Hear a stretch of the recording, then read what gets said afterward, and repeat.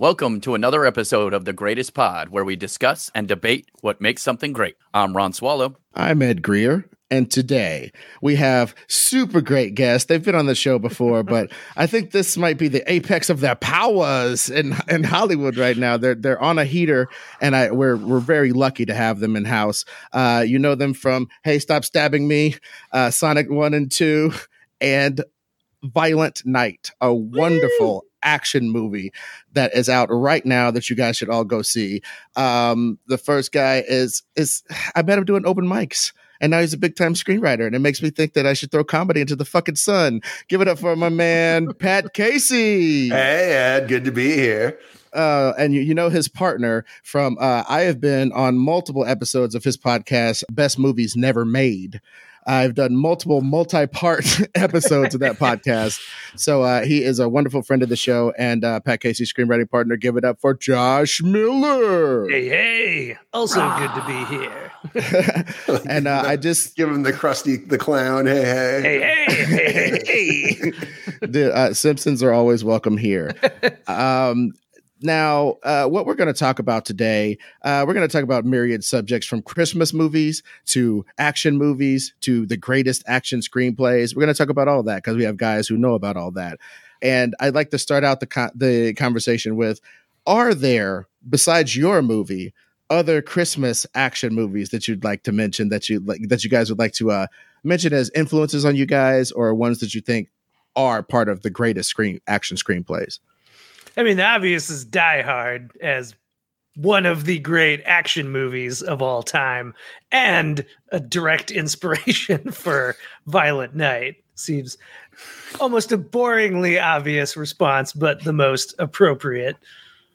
But then the whole Shane Black kind of all falls into the Christmas action genre to varying degrees. Like Long Kiss Goodnight, extremely Christmassy. Lethal Weapon is a Christmas movie, but not very heavy on the Christmas stuff. Yeah, most people forget the Christmas part of that. I feel like I recently rewatched The Last Boy Scout, and I can't even remember what the Christmas stuff in that movie is. I think it's just in late November, December, because they're playing football and it's raining. Yeah. so I guess it's one of those months. I think you're forgetting about the most important action movie that was Christmas of all time, and that's Jingle All the Way. Oh. Shot in our hometown, baby. Yeah, we went down to the Mall of America while they were shooting that movie to gawk at it, and we saw Arnold and his stunt double hanging out. It was pretty exciting. That actually is really fucking rad. The sequence where he's chasing the Super Ball around the giant ball pit or whatever. Oh my God, that's great. Yeah. And I also want to bring up one honorable mention for greatest action movie set during Christmas time, and that is whatever that shit is with the kid who shot his eye out. I love that. Christmas Story. A Christmas Story. Dude, I fucking love that movie. It's action packed. He shoots a bunch of criminals with a gun to defend his home in a fantasy sequence, but he does it nonetheless. There is some gun action at the end. I think that's my favorite Christmas movie of all time. And I know I might have been indoctrinated by it showing up on PBS ever since I was a fucking TV embryo. all the time. Yeah. Or on TV. Funny about did they run that movie. on PBS? I meant TBS, but I really meant TNT. Yeah. Any of those Ted Turner owned stations. Funny about Christmas Story. I was thinking about this recently because I keep seeing people tweeting that the new sequel's actually not bad, despite the fact that the trailer makes it look pretty terrible. Yeah. Which is good because I love the original, so it'd be fun if the new one was good. But I was thinking back when I was a kid, for some reason that movie, I guess because it was set in the past, really fooled my little kid brain. In my mind, though, that movie was really old. Yeah, it came out in 83, but it was set in it was 2 years something. before The Goonies, which in my mind was a contemporary movie. I mean, it's the same. I feel like Happy Days felt like it was really old too, even though it was a recent show, because it took place in the 50s, and I was too dumb to comprehend the difference. Yeah, I mean, Ron Howard's 50s show is Andy Griffith. Yeah, that makes sense. Isn't this how it always happens though? James Gunn loves everything from the fucking 80s. Well, as far as what you guys like in action cinema, because again, it's going to be a continuous plug for Violent Night because we were able to see a screening of it with you guys actually in the audience, which was awesome. And you got to hear Ron laugh at jokes that you wrote months and months ago. You know what I mean? And I can only hope to one day experience that. But what was it like to come up with a Christmas movie and come up with an action movie and have to do both in equal measure? Because like as a script writing problem, I wouldn't give that to my worst enemy, honestly. I mean, I don't want to say it was easy, but the idea was so clear in our heads from the get-go that, like, to us, it seemed like sort of a natural thing to smoosh together, to just do a Die Hard, as Rick and Morty would say, but really lean into the Christmassiness. Like, the difficulty, I guess, is worrying that somewhere along the line, you know, someone would like chicken out on how Christmassy or how actiony the movie was and lean one way or the other. But I don't know. I mean, what do you think, Pat? I feel like that element of it was nothing we ever tripped up on. Yeah, I mean, it's kind of been a problem throughout our careers sometimes of running into the roadblock of people being like, this can't be two things. It can't be funny and heartfelt, but like that's kind of our whole deal. So it's like we really believe in it. But I mean, for this movie, yeah, we wrote it under great time constraints right at the beginning of COVID. But like we had kind of everything we needed going into it. Like we knew it was going to be Die Hard. Anytime we got confused about the action part of it, we would go back and just consult Die Hard, Die Hard 2. Yeah, or Die Hard 2. And the other Die Hard ripoffs, you know, Under Siege and Sudden Death, the Jean-Claude Van Damme hockey arena movie. You know, you're speaking Ron's language. Yeah, you are. That was like, I realized I had such bad taste. Under Siege, every Steven Seagal, every Jean-Claude Van Damme movie, I showed up opening night for those with my buddy Lance, just like, we're watching this. We're so pumped. It's a hard target. I got to tell you. The 90s were all about, really. Yeah. And then the Christmas part of it, it is funny because it's like I feel like we forgot to do any Christmas research. This was just based on our childhood memories. Like I only went back and watched Miracle on 34th Street after this movie was done. And I was like, oh, this whole movie was about how the little girl doesn't believe in Santa. And like I was remembering it completely wrong. But like we knew from the get-go, yeah, that we were going to have this walkie-talkie relationship between Santa and Trudy, and that kind of thing just sort of carried us through. Like all the basic ideas were there. It was just like, how do we line these up? And then kind of just fell into place. Well, yeah, in a way, we didn't need to do any research for a Christmas movie because we were trying to make it so thoroughly conventional that it is kind of that feeling of like, if it isn't something that was ingrained in the back of our brain since childhood, it wasn't quite the right vibe. And sometimes doing research, like if we would have watched those Christmas movies, you know, like we only recently realized that there's a part in the Santa Claus where he like lists off all his different names in different languages. And if we'd watched that, we might have been like, oh, we can't do that. But we didn't watch it. So we just did it anyway. It wasn't a ripoff. It was just a coincidence. Well, there was a couple of things I really enjoyed in there. One, I loved the terrible family dynamic, but I also love that the one kid is just so happy to see her grandma, so happy to be at Christmas. I remember feelings like that because my family was a nightmare. Every holiday was like somebody broke a table in half. Someone was mad because we didn't go easy on the kids in Trivial Pursuit. You know, there was always something.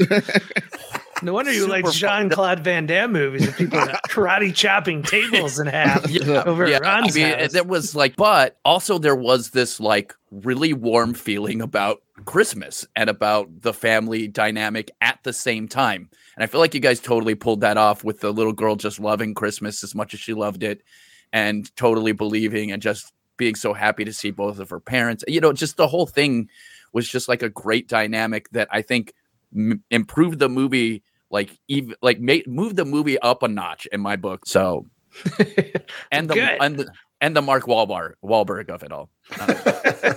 That was. Yeah, we're definitely not going to spoil the movie though. But I will say that, the other thing I appreciated about it is when you look at the Die Hard of it, there are so many movies that like are built on the Die Hard engine. right? And I kind of want to look at those. What do you think are some of the best ones of those? Because I think that informs some of the choices you guys made in this one. Because obviously, you can just paint it by numbers and have it look just like Die Hard, and people will see that it's an inferior copy and throw it into the sun. That is not what anybody's going to do with this movie at all, because it has a lot more nuance. And I'll throw out my favorite one, Under Siege, and arguably Under Siege 2. Are two of the best. Me too. Two of the best fucking I'm trapped in here. No, motherfucker, y'all terrorists are trapped in here with me. And you're about to get fucked up. And when people pick up the radio and go, wait a minute, you ran into Casey Ryback? I'm telling you, that gives me the feels right now, 25 years later. You know what I'm saying? So what are some of the best ones to you guys? It is funny, the Under Sieges. Yeah, those are diehards, but they're also sort of John Wicks, the Derek Kolstad sort of formula of like some bad guys fuck with some guy they think is just some guy. And then they learn like, oh no, this is the world's biggest badass and you fucked with the wrong dude. Yeah, that's my favorite shit of all time, dude. I shit you not. When the guy takes off his jacket and he's swole, he's got 1,000 scars from 1,000 wars. Sign me up for that reveal every fucking time. Yeah, I mean, Cliffhanger is another. I feel good Die Hard on a mountain. I mean, it's funny because I feel like there's the direct Die Hard on the cliffhangers, the sudden deaths. Yeah, where there's like a hostage situation. Like Air Force One, Passenger 57. I almost feel like there's a whole airplane subset of the subgenre. I mean, another one that's a little different is the Raid / Dread subgenre, which is like a spin-off of Die Hard, because they're both in a building, but in that case, it's not a hostage situation. It's our heroes being hunted by everyone in this giant building. And I love them both, especially, I mean, they're almost the same movie. But I really love Dread because of like Dread's character arc in that movie about, having to learn that sometimes you got to bend the rules ever so slightly. But that's such a big character change for him because he's such a rigid fascist dude at the top of that movie. It's great. Another one I feel like has been essentially forgotten by time, except for a very specific age group of people who saw it when they were like 12. Is Toy Soldiers with Sean Astin. Oh, fuck shit. Yeah. That is Die Hard in a prep school, I guess is. And in that case, it was like our kids didn't have any special skills to use to win. They just had to be plucky teens. Sean Astin's special skill was just how, that he was that like kid at the school archetype, the kid who can like figure out anything and always is bending the rules and knows all the ways to escape from the school to go get up to innocent no goodery. Yeah, his power is that he's a naughty kid. Dude, I'm telling you, the next great action pitch, and if you guys use this, give me 14 cents and a special thanks. Like if I created a great character for Marvel. But I think Breakfast Club terrorists. Boom, you got it. You got Toy Soldiers again, but you because Bender knows how to break out of the library and go get his doobage from the locker, and he knows the long way around to where the principal can't get him. Applying knowledge like that to a terrorist situation. I know this school like the back of my hand. I've been here for 6 years. It's just some dunderhead. And the nerd has been reading the anarchist cookbook, so he can make Molotov cocktails. Exactly. Yeah. And the fucking the freak has like a shiv that she got from her uncle that comes in handy. That's too good to give away on your pod, Ed. You should respect this, dude. Yeah, cut this out. What are you doing, Ed?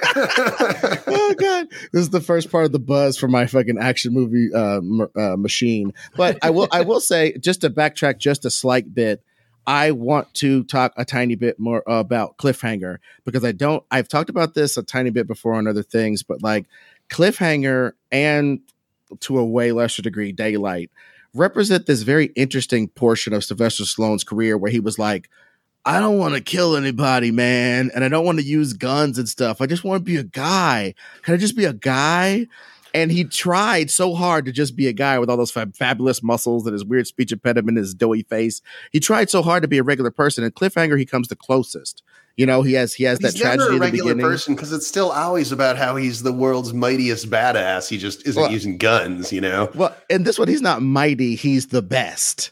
And that's obviously a trope in these movies. He's the best mountain climber. So how does the best mountain climber defeat a bunch of guys with guns and combat experience? And like even Leon fucks his ass up in a physical fight in there, you know, which I love. He allowed skinny ass Leon from, you know, all these 5 heartbeats to beat his fucking ass for like 2 minutes in the movie.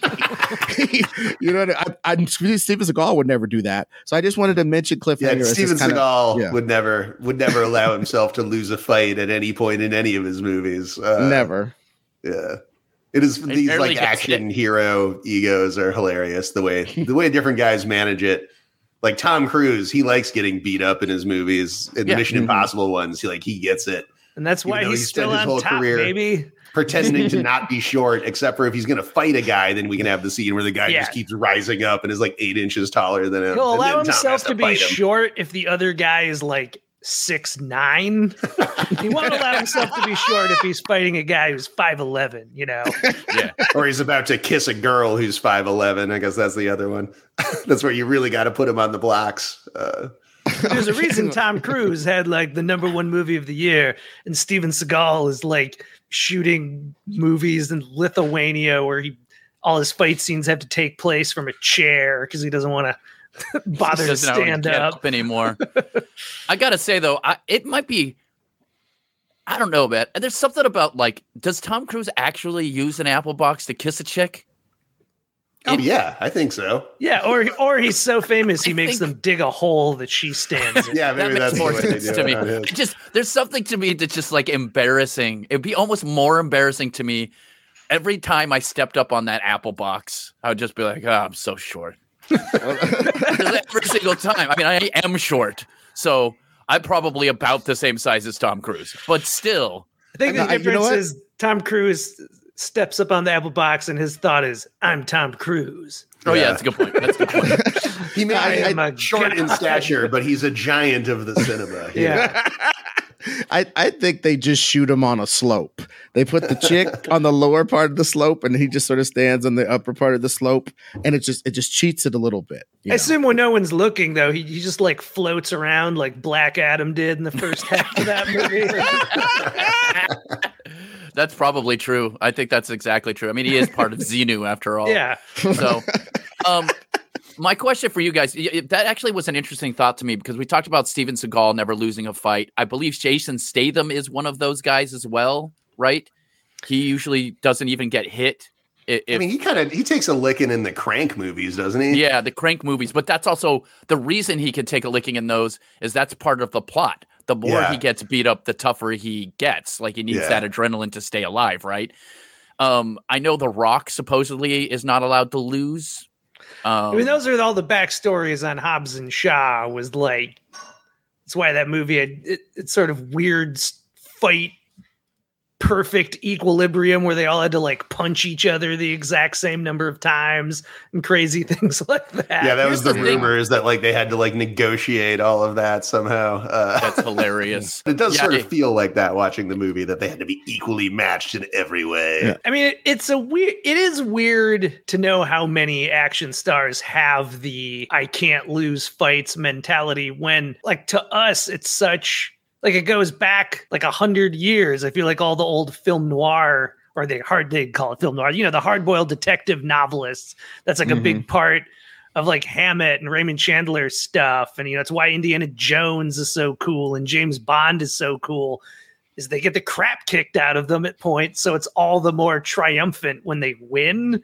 So it's insane to think that your ego is such that you don't even understand classic, like, hero building and storytelling. You're like, I don't care if my movies like you want to build up your villain. Your villain should never lose a fight until the end of the movie. Exactly.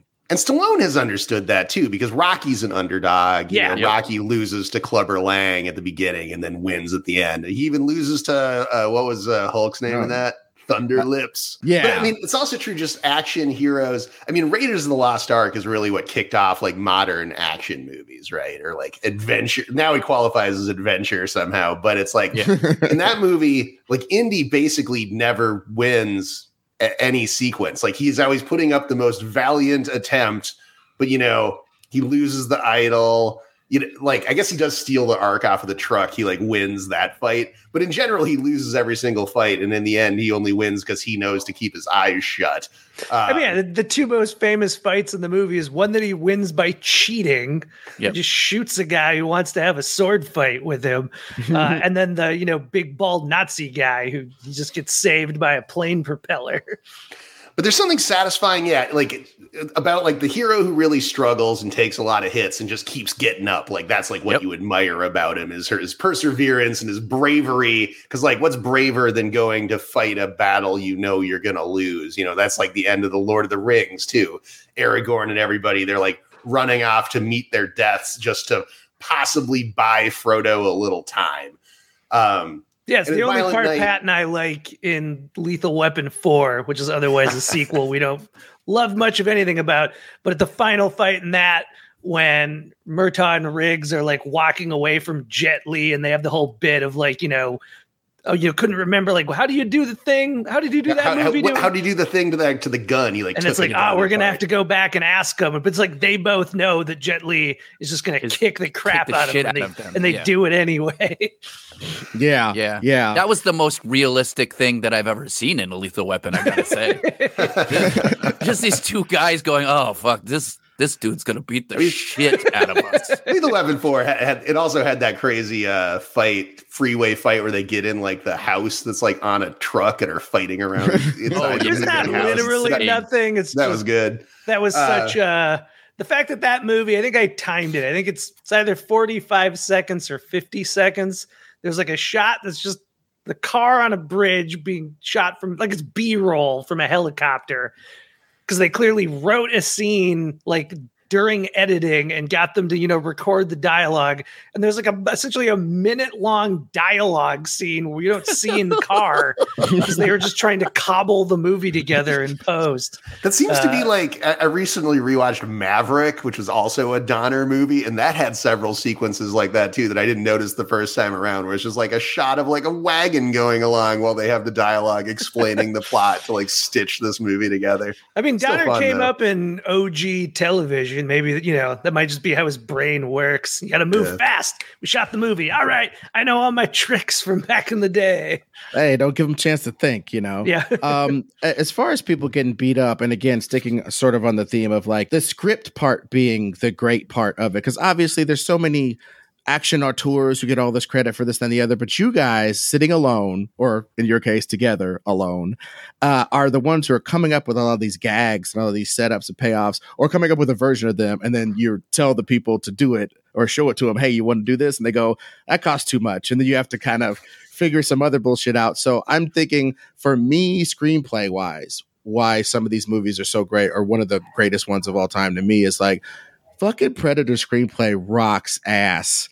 It is so fucking hardcore. It is so simple. I strive to be as simplistic as that movie. It sets up a whole team of bad motherfuckers. The baddest dudes you've ever seen in a movie all clicked up together. These dudes would kill the Expendables in 2 minutes. I'm sorry. They would murder the fuck out of them. They're younger. They're more spry. They're ready. And they're still seasoned experience. Jet Li would kill all of them by himself. Jet Li would get shot with a fucking chain gun from a million miles away before any kung fu could come. All right. Anyway, so I know you're joking, but there is a class of person who thinks that shit is true. And I'm just like, gun fu beats kung fu any fucking day. Now, anyway, what I'm saying is like, I love that movie because just like we were talking about earlier, Arnold Schwarzenegger allows himself to get smacked the fuck around by Bigfoot in that movie. Kevin Peter Hall playing the Predator. He allows himself to get so fucked up, and he's at such a disadvantage. He has to literally put together caveman weapons to defeat an alien who came down on a spaceship. You can't get more unbalanced than that. You can't get more unbeatable a villain than that, and that's all in the script. I love that about it. I mean, I think that's one of the great things about Arnold and why he was such a great movie star. And I suppose also the difference is that, Arnold knew he was the biggest, baddest dude in the world. I don't think he had to work. I don't think his ego ever got in the way of needing to convince the audience that he was the world's biggest, baddest dude. Which is why he didn't have the insecurity that may have defined a lot of that Stallone stuff of Stallone trying to convince everyone he's bigger than he was, etc. when Seagal's like, the more you learn about him, his whole like backstory in life was like a big lie. So I'm sure that was part of his like the weird psychological gumbo going on in his head. Going back to Predator, what does make that so brilliant is that we like introduce this whole team of the world's biggest badasses. They all have a bunch of hilarious macho bullshit in the opening minutes. So it's like really funny. These guys are the toughest dudes in the world. We see them take out the Contras or whoever they're even fighting at the beginning of the movie with ease. So it's like we've established these are literally the toughest dudes in the whole world. And it's sort of pro wrestling logic, right? You set up these guys as ultimate badasses. The Predator takes them all out. So he's tougher than all the world's toughest dudes combined. Yeah, and now Arnold has to defeat the Predator with nothing but his wits and his caveman shit. And then he does it because it's like now it's been established as the ultimate challenge for your hero to overcome, which makes Arnold even tougher than an alien who killed all the world's toughest dudes. You know, it's like a math problem sometimes of creating a challenge to put somebody over is a great threat. So that when your hero beats them, like that's what really gets you going. I mean, action movies like that's sort of there's the John McClane, there's the Unstoppable Commando, another Arnold one, but that one's where it's Commando. Like no matter the challenge he faces, like he's completely up to it. That falls into the secret badass Casey Ryback style, except that the bad guys knew he was a badass when they messed with him. Yeah, I mean, just look at him.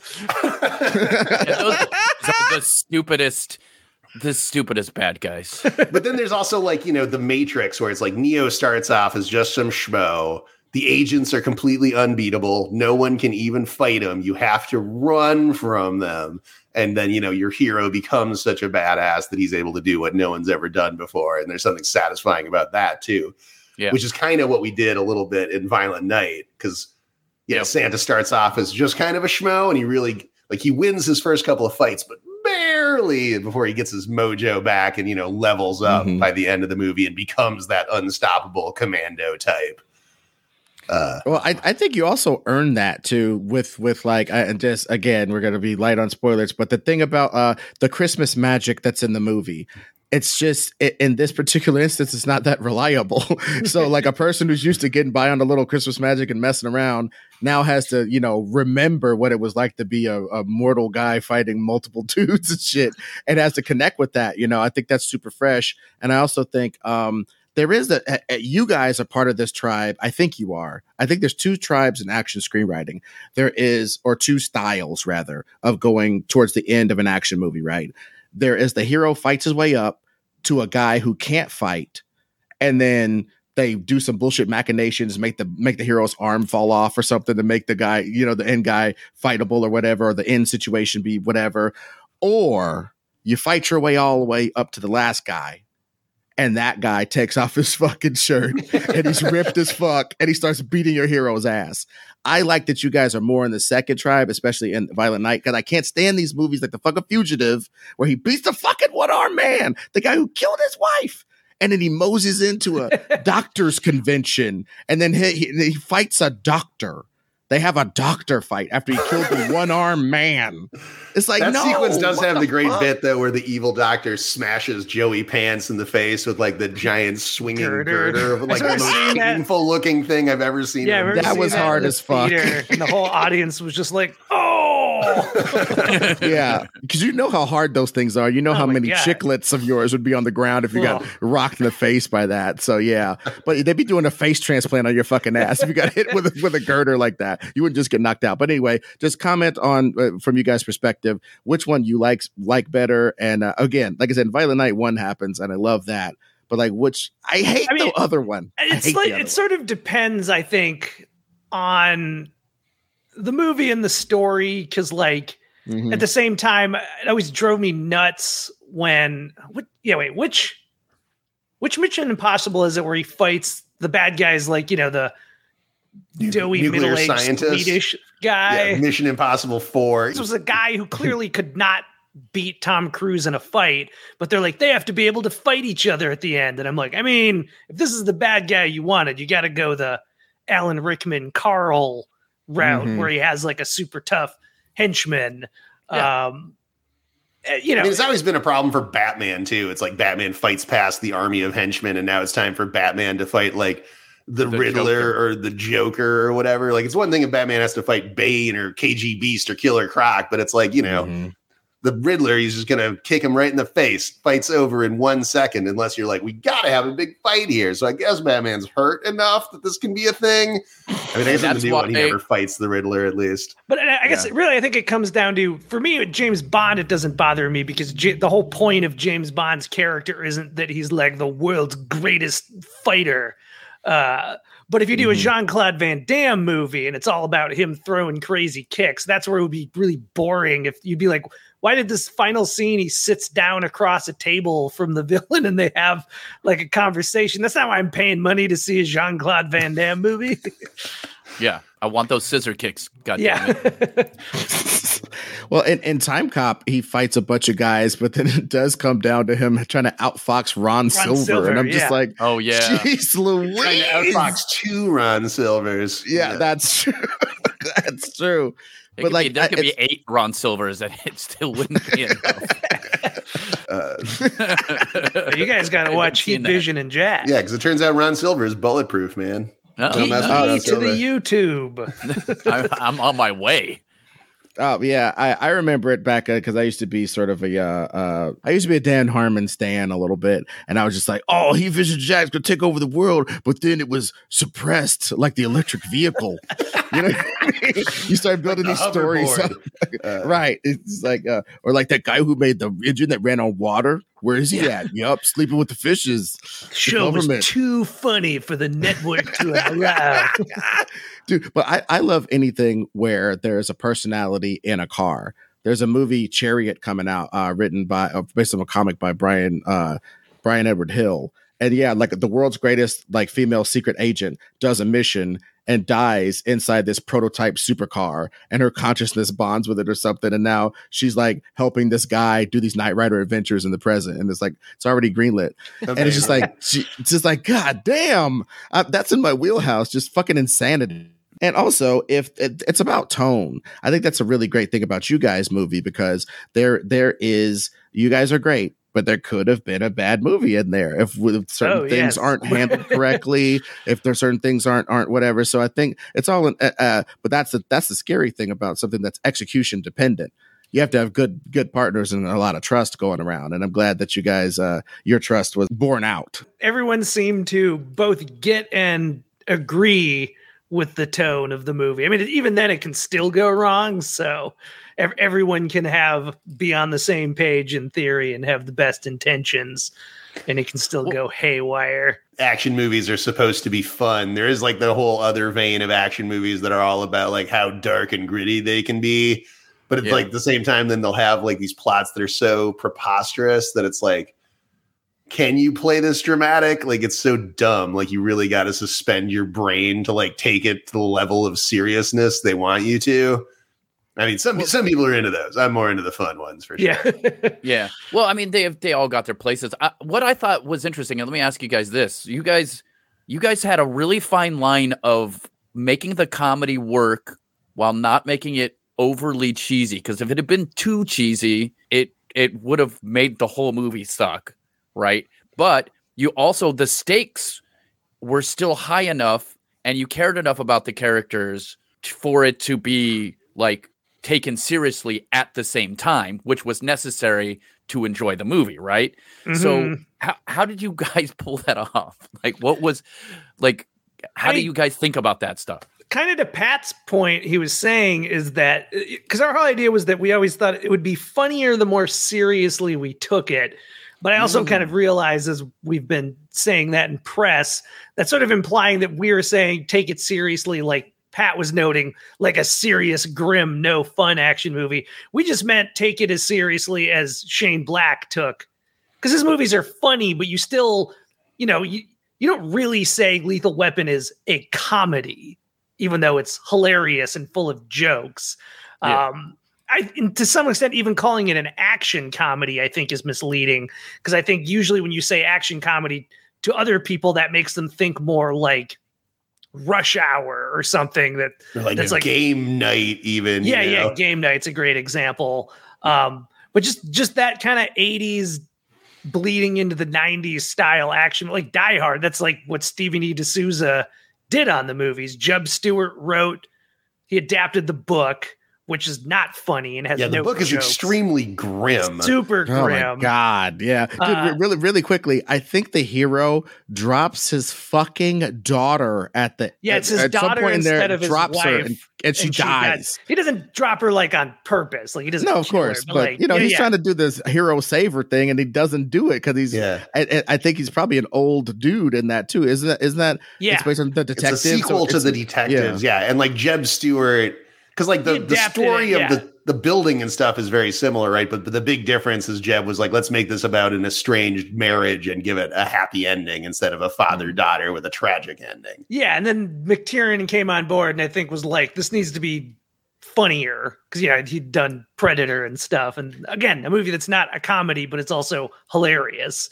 But the big thing for this one really was because it's like the family is all sort of cartoonish and they're sort of comedy characters. Because we love like The Ref, another great Christmas movie that's just about a family being super mean to each other. Ron, you just had the biggest reaction. Yeah, I love that fucking movie. It's extremely good, man. It's so funny and it's so like sweet at the same time. It's a great movie. But then like the key really, I think, and that was one thing, just even in pitches, they're like, what's up with the bad guys? What makes them funny? We're like, nothing. They're the bad guys from the serious version of this. But ironically, they are very funny because of the fact, like we set them up as just fully the bad guys from a Die Hard movie. And then what becomes funny about them is their reactions as they're slowly realizing that this guy might be the real Santa, the most preposterous thing that some serious bad guys could ever have to consider, It is one of the funniest parts of the movie. It's just them, they have that slow creep of like, fuck, we might be getting fucked up by actually Santa? And he knows when we were sleeping and when we were awake and shit. Like, this sucks. We weren't good, for goodness sake, and we're getting fucked up right now. It really adds a gravitas to their evil deeds. like them ending up here to get fucked up by Santa is because they were naughty. I love that shit. I really love that about it. Yeah, they've all sort of given up on clearly the idea of morality in general as they all became, crazy murdering mercenary criminals. And like for the first time in years, they're having to confront the idea of like, oh, wait, good and bad are real things. We are bad. Oh, no. We are the baddies? Yeah. Well, I mean, you can get caught up in the whirlwind, man. As far as, are there any other movies that are even more obscure that you may have drawn from to write something like Violent Night? In regards to like, obviously the Die Hard engine, even a little bit of the Ref, that's a great pull, Pat. That's crazy. I didn't think of that at all. I mean, as far as stuff we were directly pulling from, I don't think so. I mean, I feel like another thing that we kind of always fail to bring up because it's such obviously a Die Hard homage, but it's like Die Hard itself was already part of the post First Blood, like one man army knockoff movies. They just found a real fun, new, clever way to like mix things up. But, our scene where Santa is stitching up his own wound is obviously a direct like First Blood lift. But again, it's the kind of lift where in some ways I don't even feel like we're lifting specifically from First Blood because I doubt First Blood was the first time I saw that in a movie. Yeah, and it became such a genre trope of like tough guys who like know how to do their own combat medicine, like in Ronin or like Shooter with Mark Wahlberg had a great scene like that. I mean, even Predator. The Predator pulls a Rambo and heals himself. Dude, you know what I always loved? As tough as all these characters are, they're never afraid to scream. As long as it's a manly scream, they're like, they're always willing to do a manly scream. That was The Nice Guys, another Christmas movie. But a big part of what made that movie so funny was just Ryan Gosling's like girlish screams. Like he decided to go fully the other way and just be the least tough guy who ever lived, which was a hilarious choice. I mean, I think them committing to that was great because like one of the first things you see him do is like knock out a window, which every action hero does, but he cuts himself so bad he has to go to the hospital. Yeah. It's like, dude, nobody ever got injured like that. in an action movie before. I think Even though you that Shane probably Black would. Yeah, of course. I think Shane Black's taking the piss out of himself in that. I think there's some Long Kiss Goodnight in there because of all the way that the action is happening and the hero like having to find themselves during this action crucible. I think the only thing that's missing is, obviously Santa's not saving his own kid, but he's saving the idea of kids around the world and shit like that. I mean, I love Long Kiss Goodnight, but it is funny because I haven't actually watched that movie in like 10 years. I've been meaning to rewatch it. Josh, you watched it again more recently. Well, and there's a scene in that we can't talk about. We can tell you off the air because it would be kind of spoilery. That is not actually referencing Long Kiss Goodnight, but Long Kiss Goodnight, a specific scene we did talk about in relation to a scene we have. Well, and that's like as far as action movies too, like that's pretty Christmassy. There's a lot of Christmas imagery. That's definitely Shane Black's most overtly. And Gina like wears like a Christmas hat at some because she's like the Christmas queen or something. Well, she's playing Mrs. Claus. She's playing Mrs. Claus in a parade. Bad guys like spot her on TV. On TV in the pageant, yes. And they start coming after her, but she still has no idea of who she is. And then I guess sometime right before the guy gets to her, she remembers a little bit or whatever. I just love the aspect of, like we talked about Kolstad earlier, Derek Kolstad, another hero besides you guys, another screenwriting hero of mine. It's just like the world building that you put into your hero is super serious because you can do the same. Well, he was in Black Ops and then he decided to go be a farmer. And there's only so interesting you can make that. You know what I mean? But like they went the extra mile. I mean, Kolstad kicks it up a whole other notch of like, there's a whole secret world you didn't know about. Yeah, I love the bit in Nobody when he goes to like the tattoo shop he's trying to track down the people who broke into his house, and the one old guy like spots his tattoo on his wrist and like goes into the other room, and you hear him like locking 10 billion locks. What a good bit. And that's really the first clue the audience gets, right? That there's more to Bob is right at that moment. Like he's let you go like a full half hour into the movie with like no clues that Bob is actually the world's most badass dude. Well, and without spoilers, when Santa Claus has to take off his Santa coat for a second, you see it's serious business now. Like we've seen that the movie with an audience a number of times now, and that always gets like an audible response, which is great when Santa takes off his jacket. And there's been like debates amongst the filmmakers of like, are they making that noise because they see the tattoos, or just the fact that David's taking his shirt off and you're seeing his dad? I think it's a little bit of both.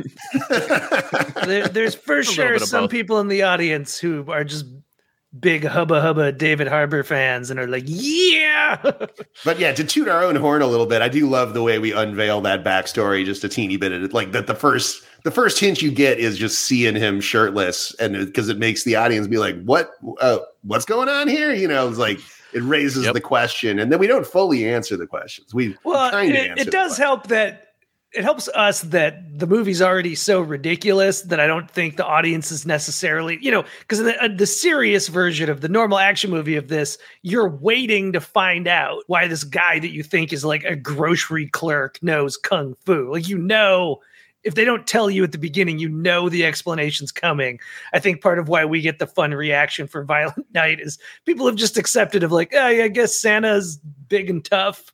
You don't necessarily know that there's any kind of further reveal. Yeah, people are not necessarily expecting us to give his backstory. Yeah, they don't expect you to even try to justify it. And that's one thing I think you said ridiculous earlier, and I'm not trying to take you to task for your own words, but I think sometimes people will look at something and call it like ridiculous, and I think it's ridiculous in a good way. I'd love to I know we'll all get together and recontextualize the word ridiculous, because I think this is ridiculous on its face.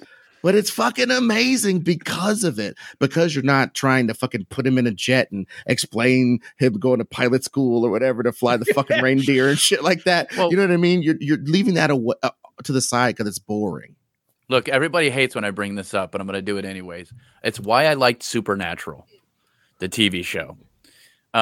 Because the concept was so ridiculous and everything was possible in it, that means you can do a lot and not have to say much about it, because everything is possible, you can just hint at, oh, this needs to happen, and the comedy comes from that as on top of that.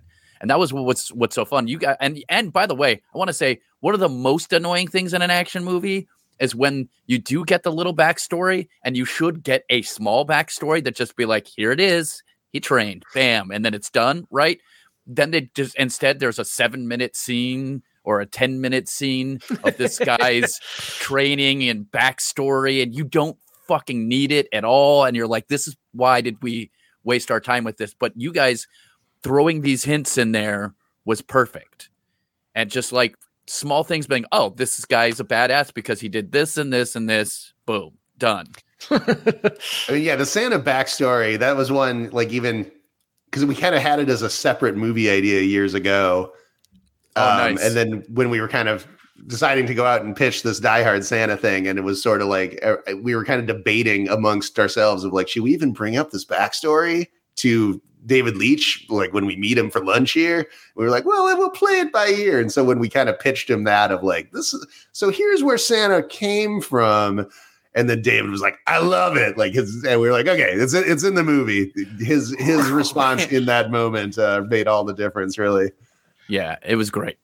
Oh, well, I guess there's sex, and then there's pitching something that crazy, and somebody going, yeah, oh yeah, this is living. Speaking of which, as far as are there any Christmassy action screenplays or just other action screenplays that you that have informed you guys' voice? Because I think it's very strong, and you guys' ability to set up and pay off. I was talking to Pat about it.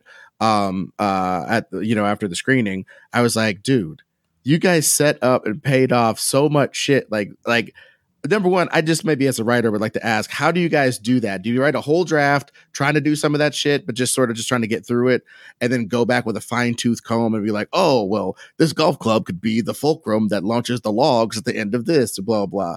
How do you actually structure that? How do you actually do that between you guys? I mean, yeah. I mean, most of it, I think, is planned from the get-go. That's just what kind of how our brain works. If there's something we already know we want at the end, then we set it up. But you always go back and change things. And sometimes, yeah, you realize like, oh, wait, we could set this up here. You know, it's because it's not like you write the whole script in order. I mean, maybe some people do it that way. We never have. Like we start with the scenes we know we want, and then you kind of, it's like making a puzzle. You do the borders and then you like fill it in as you go, and you do the parts with like text, like on that's easy to do on the puzzle. And then the holes keep getting smaller. But yeah, our brains just work where we're always like looking for opportunities to set up and pay off. That's like fascinating. It really is. That being your normal process to just sort of like, hey, it's almost like in drawing, right? Some people will just draw the parts they like and then work out the hands later. That's certainly what those shitty AI things are doing. Anyway, they'll work out the hands or they'll work out the gun or whatever later, but they'll do the parts that they know that they can conceive of, and then they'll figure it out later. It's interesting that people can. I've heard it referred to as the dessert first method. Right. But as far as other action screenplays to talk about as all-time greats, how about Speed? I was going to mention it. Yes. Die Hard on a Bus. Now that's a great screenplay, man. And it's short too. It's insane short. I mean, the first, maybe not the one that they ended up shooting, but the one that got it sold. Oh, the script I've read it before. It's the script is short. That's what, yeah. But yeah, man, like that just keeps it moving. All killer, no filler, That is interesting about like setting too. Like all of these have great. You guys have a great setting of an old manse and a property to roam around and do all this action on. Basically, Die Hard on a Bus has a bus. Speed has a bus. Die Hard has a building. Is that like? I guess it's like Aristotle's shit of like time and unity and drama and shit. Like a limited space, a limited time, and a limited number of motherfuckers, and that's how you get a story or whatever. But I think that's why I kept going back to Cliffhanger, though, because like mountains, a lot of the mountain movies they made in the past are just like, I never got the feeling that I was on a mountain. I'm sure it's got to be expensive to actually get all your stuck crew and gear out on a mountain. Yeah, you got to be able to get your trucks up there, man. Like a moving movie shoot is a big deal. It's funny, like when we've been directed on 12 Deadly Days, or I mean, just when we were producing that show too, there was just like the number of times we ran into the problem of like, and then we just want to move all the cameras down this way, a block and a half, and they'd be like, that's a company move. That's going to take us hours. And we're like, shit, just like losing our daylight. And that's interesting that you guys, but that's why I think you guys are so good at writing action movies presently, is because you have production experience. So like, even when you're writing, you're probably not, I know sometimes you still go over budget. We've talked about that, but like, I bet you do that way less than some people. Cause I'll fuck around and put a goddamn bullet train to the moon in the first act. Like it ain't no thing, but it's that's the amateurism coming out. It's like, oh, well, fuck. I mean, I guess we'll see, I'm sure we inevitably will have our big career ruining bomb that costs $200 million for no reason. But, and we don't write our movies purely budget in mind. In fact, that was something on the Sonic movies our producer Toby had to keep saying to us, because we'd be like, I mean, can we do all this? And he's like, guys, don't worry about that. That's my job. Write it. And we're like, although in each of the Sonic movies, there always is like one preposterously expensive sequence that has to come out. But then we got a bunch of preposterously expensive sequences that make it all the way in. Yeah. If anything, it was amazing how little got pulled out of Sonic 2. Oh, but yeah, at this point, like, we don't really think about budget other than, like, so we still had stuff we had to pull out of Violent Night because it was too expensive, but knowing that it needed to be a lower budget movie in the studio sense of lower budget, that was why it's all in a house and not running all over town and, jumping on the subway and stuff. But also, having the production experience, it does help inform us when we're thinking about like, are we getting anything out of this? Like, you have some idea of what's going to cost a lot and what's not. And like, just thinking about like this is going to cost a lot and it's not getting us really anything. Just cut it. Even on the Sonic movies, of just like trying to be a little strategic. I mean, again, with Sonic, it's so funny because the budgets are so big and our special effects are so outrageous. You can do almost anything, but it's also sort of like, let's have there is a line. Yeah. Let's 5-6 big giant things. But then if there's something where it's like, oh, and we need 300 extras, or like, one thing I noticed that I feel like beginning screenwriters tend to do is just like having too many like one-line characters, like having like extras talk. It's like, we never do that. There's no character's name like guy in jacket. It's like that guy doesn't get a line. He's an extra. Get this dude out of here. Yeah, you can have like lines that are like ADR coming from the crowd. That's like a whole different thing. It's cheaper. That makes sense. Wow. Those were the parts I got. So thanks, appreciate it. sorry for killing your career, Ron. Yeah, that's cool. I did that a while ago. No, but those are also my favorite kind of movies. So I also disagree fundamentally in like a creative sense. Yeah, that is true. Correct budget wise. If you're making a $2 million movie, don't give a one line to a person in the crowd. Figure out a way, one of the people you're already paying to be there. But like thinking of movies like Taking of Pelham 1, 2, 3. Yeah, dude, that's a great all those movie. Great New York movies. What I love about them is just like, and granted, these were made a lot of them in the 70s when SAG rules were different. So I don't think it did cost as much money to have the kind of movie where one of the funniest lines in the whole movie might be said by a character who only says that one goddamn line. He's like a hot dog vendor who just says something sassy to the hero as they're walking by. That now, as Pat says, usually you can only do that if you're making a bigger budget movie where they can throw around. They don't have to worry about, this is going to cost $500 more to upgrade this extra to being like a day player.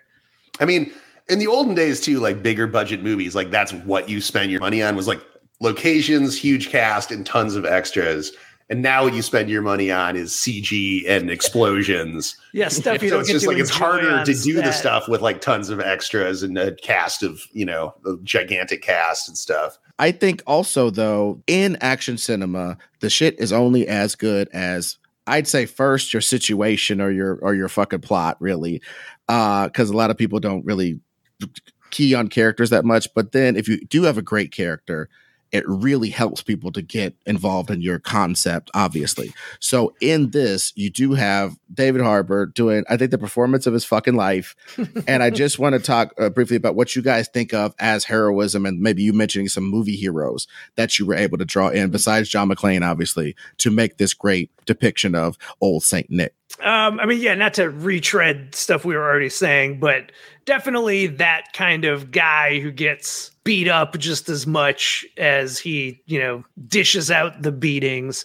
I think that just kind of sets the tone for what he's going to be like. And then obviously for our Santa in particular, we love those kind of over the hill, gruff, like Bruce Willis' first scene in The Last Boy Scout, where he's like so drunk in his car, passed out, that like kids put a dead squirrel on him to freak him out, but then he doesn't even wake up and he's just got like the dead squirrel. Not saying that's our favorite type of hero, but like there is something fun about the arc of like an action hero who's just so like down in the dumps at the beginning. I mean, he is like that kind of hard-boiled detective.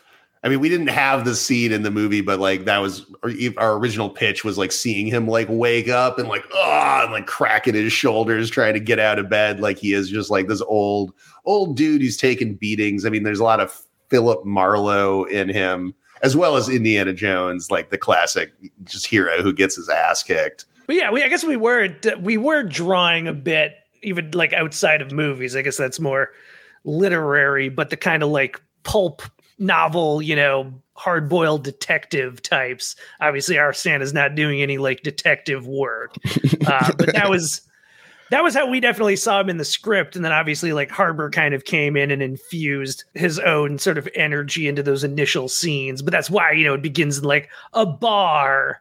I mean, Eddie Valiant from Roger Rabbit, which is also a comedy, but was also drawing on the same thing, where Eddie was this great hero. Now he's washed up and drunk, and then he kind of has to re-find his joy in order to rise to the challenge by the end of the movie and do his big wacky slapstick routine is the key to saving the tunes from Judge Doom, Something that's so satisfying about seeing somebody have to get their shit together. Especially yeah, and that's why as we dismount here, I would like to say our favorite, if under the gun, you guys got guns on you. I'll go first, so you guys can think about your families before you die too. My favorite action movie, maybe of all time, just happens to be Die Hard 3. And it is because of that. It's like, I saved my fucking wife from Nakatomi Towers. I saved her again in a goddamn plane and saved everybody in the fucking airport, basically. And she still doesn't love me because I'm still an alcoholic piece of shit. And I'm smelling my own farts probably too much for her. And I can't even keep my family together because I'm a hero, but I'm also a piece of shit in private. And I got to get my shit together. And I got to survive this adventure so I can make one phone call and get some redemption.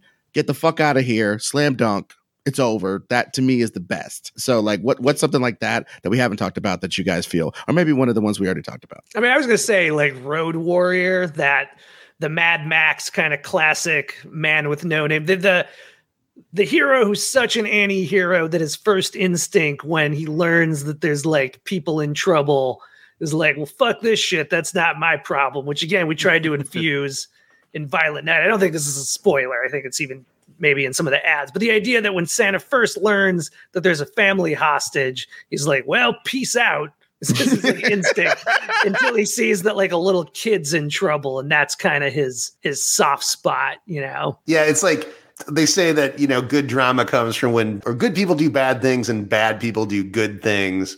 Or seeing good people do bad things is usually kind of a bummer. That's why we like seeing bad people do good things. Someone who you don't expect to be a hero become a hero, like the Road Warrior. Like all those movies I always sell at the beginning. Max is like, I'm an asshole. I don't give a shit about anybody.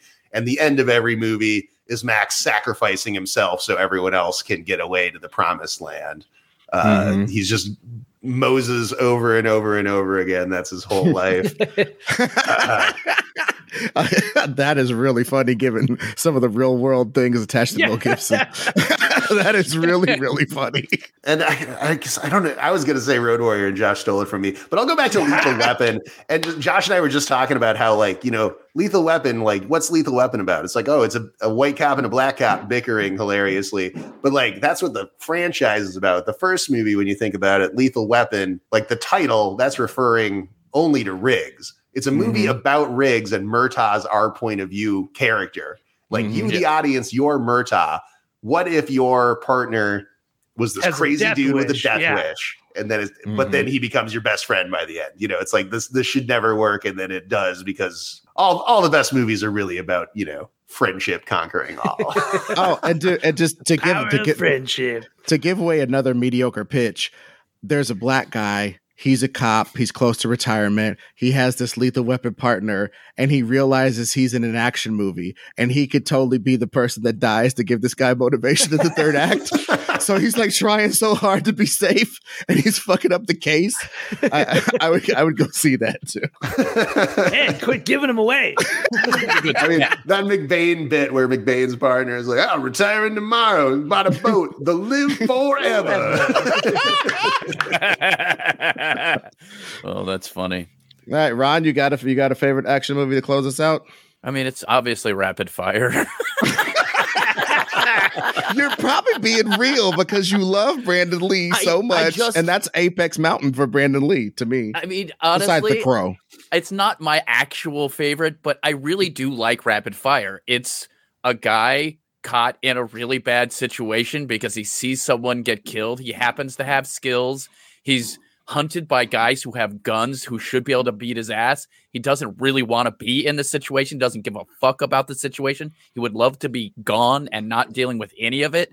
And then at the end, he, kills everybody. So gotta give a shout out to Showdown in Little Tokyo too. Like, obviously we love like stupid action one-liners. Yeah, man, that movie has some of the most ridiculous ones.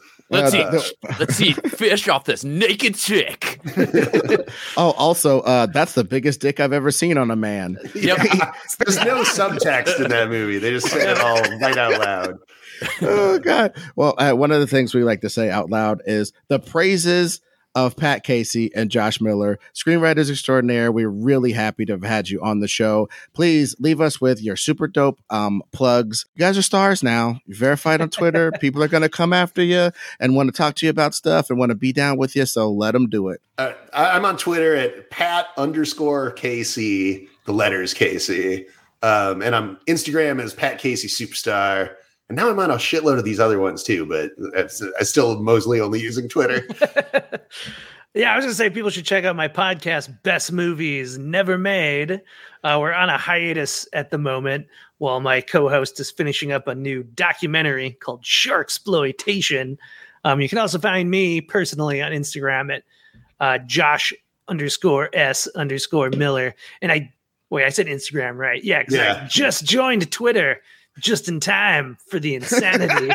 You can find me there at Josh Miller Light, like the beer. Rock and roll, guys. Thank you so much, dude. You guys fucking kick ass. And Excelsior, like I texted you guys. You fucking guys. Always a pleasure. Great to see you again. Bye. Bye. Talk to you later. Oh man, Ron, that was a great interview / stroll down action movie and Christmas movie memory lane with two great screenwriters. I mean, I'm fucking jazzed about it. Me too. It was pretty awesome. We even forgot to mention one, Home Alone. Dude, oh my gosh, yeah. There is some Home Alone stuff in Violent Night, but again, they'll have to go see the movie in the fucking movie theater. Let me say, guys, go see this movie. They don't sponsor us, they're not giving us money, but I'm telling you, this movie is so funny and so fun. It is well worth your time. People are always complaining, oh, we're not getting these cool movies. You want to get cool movies? Go to the movies. Yes. That's how you get them. Yes. So get out there, watch Violent Night. It really is worth your time. And talk about love. We got another review. Oh, shit, man. Good to read that motherfucker. All right. We got someone from Xander Z. And then he says at the top, there's nothing to debate. This podcast is great. I love that. We love that rhyme. If you're new here, the gist is go listen to this pod. Ed, Ron, and Bill never fail to provide insightful conversations about a variety of topics ranging from pop culture to real-life lessons. Each episode always has a couple of laughs, and the banter between the hosts and guests can be very funny. Each episode is unique, and I truly believe after a couple of episodes, this podcast will hook you. Also, like many others, I highly recommend investing in their Patreon. It has a wealth of episodes that will keep you busy for hours. It was the very first Patreon I ever subscribed to, and I don't regret it. Much love to the Greatest Pod crew. Keep up the good work, fellas. And you, reader of this review, go check out this pod. Wow. Thank you, Xander. That right there. I mean, we always talk about patreon.com/the greatest pod as the way to financially support us. But to have so many of the reviews mention it is really dope. Because, there are some Patreons that frankly suck ass and they're afterthoughts and stuff. I really feel like we put a lot of artistic effort. I mean, as I'm physically doing this shit a lot, I'm thinking about how much artistic effort I'm putting into them.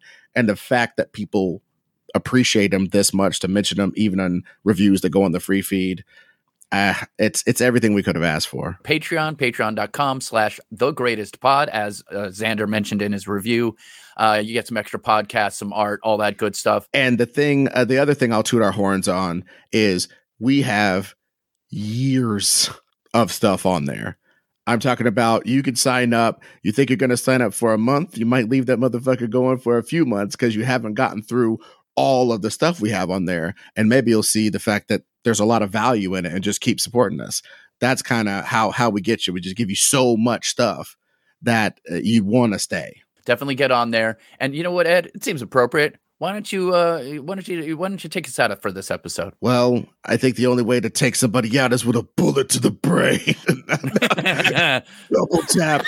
We got to double tap this episode, brother. We got to shoot the trees because the fucking predators in them. Anyway, thank you guys so much for listening to and supporting The Greatest Pod.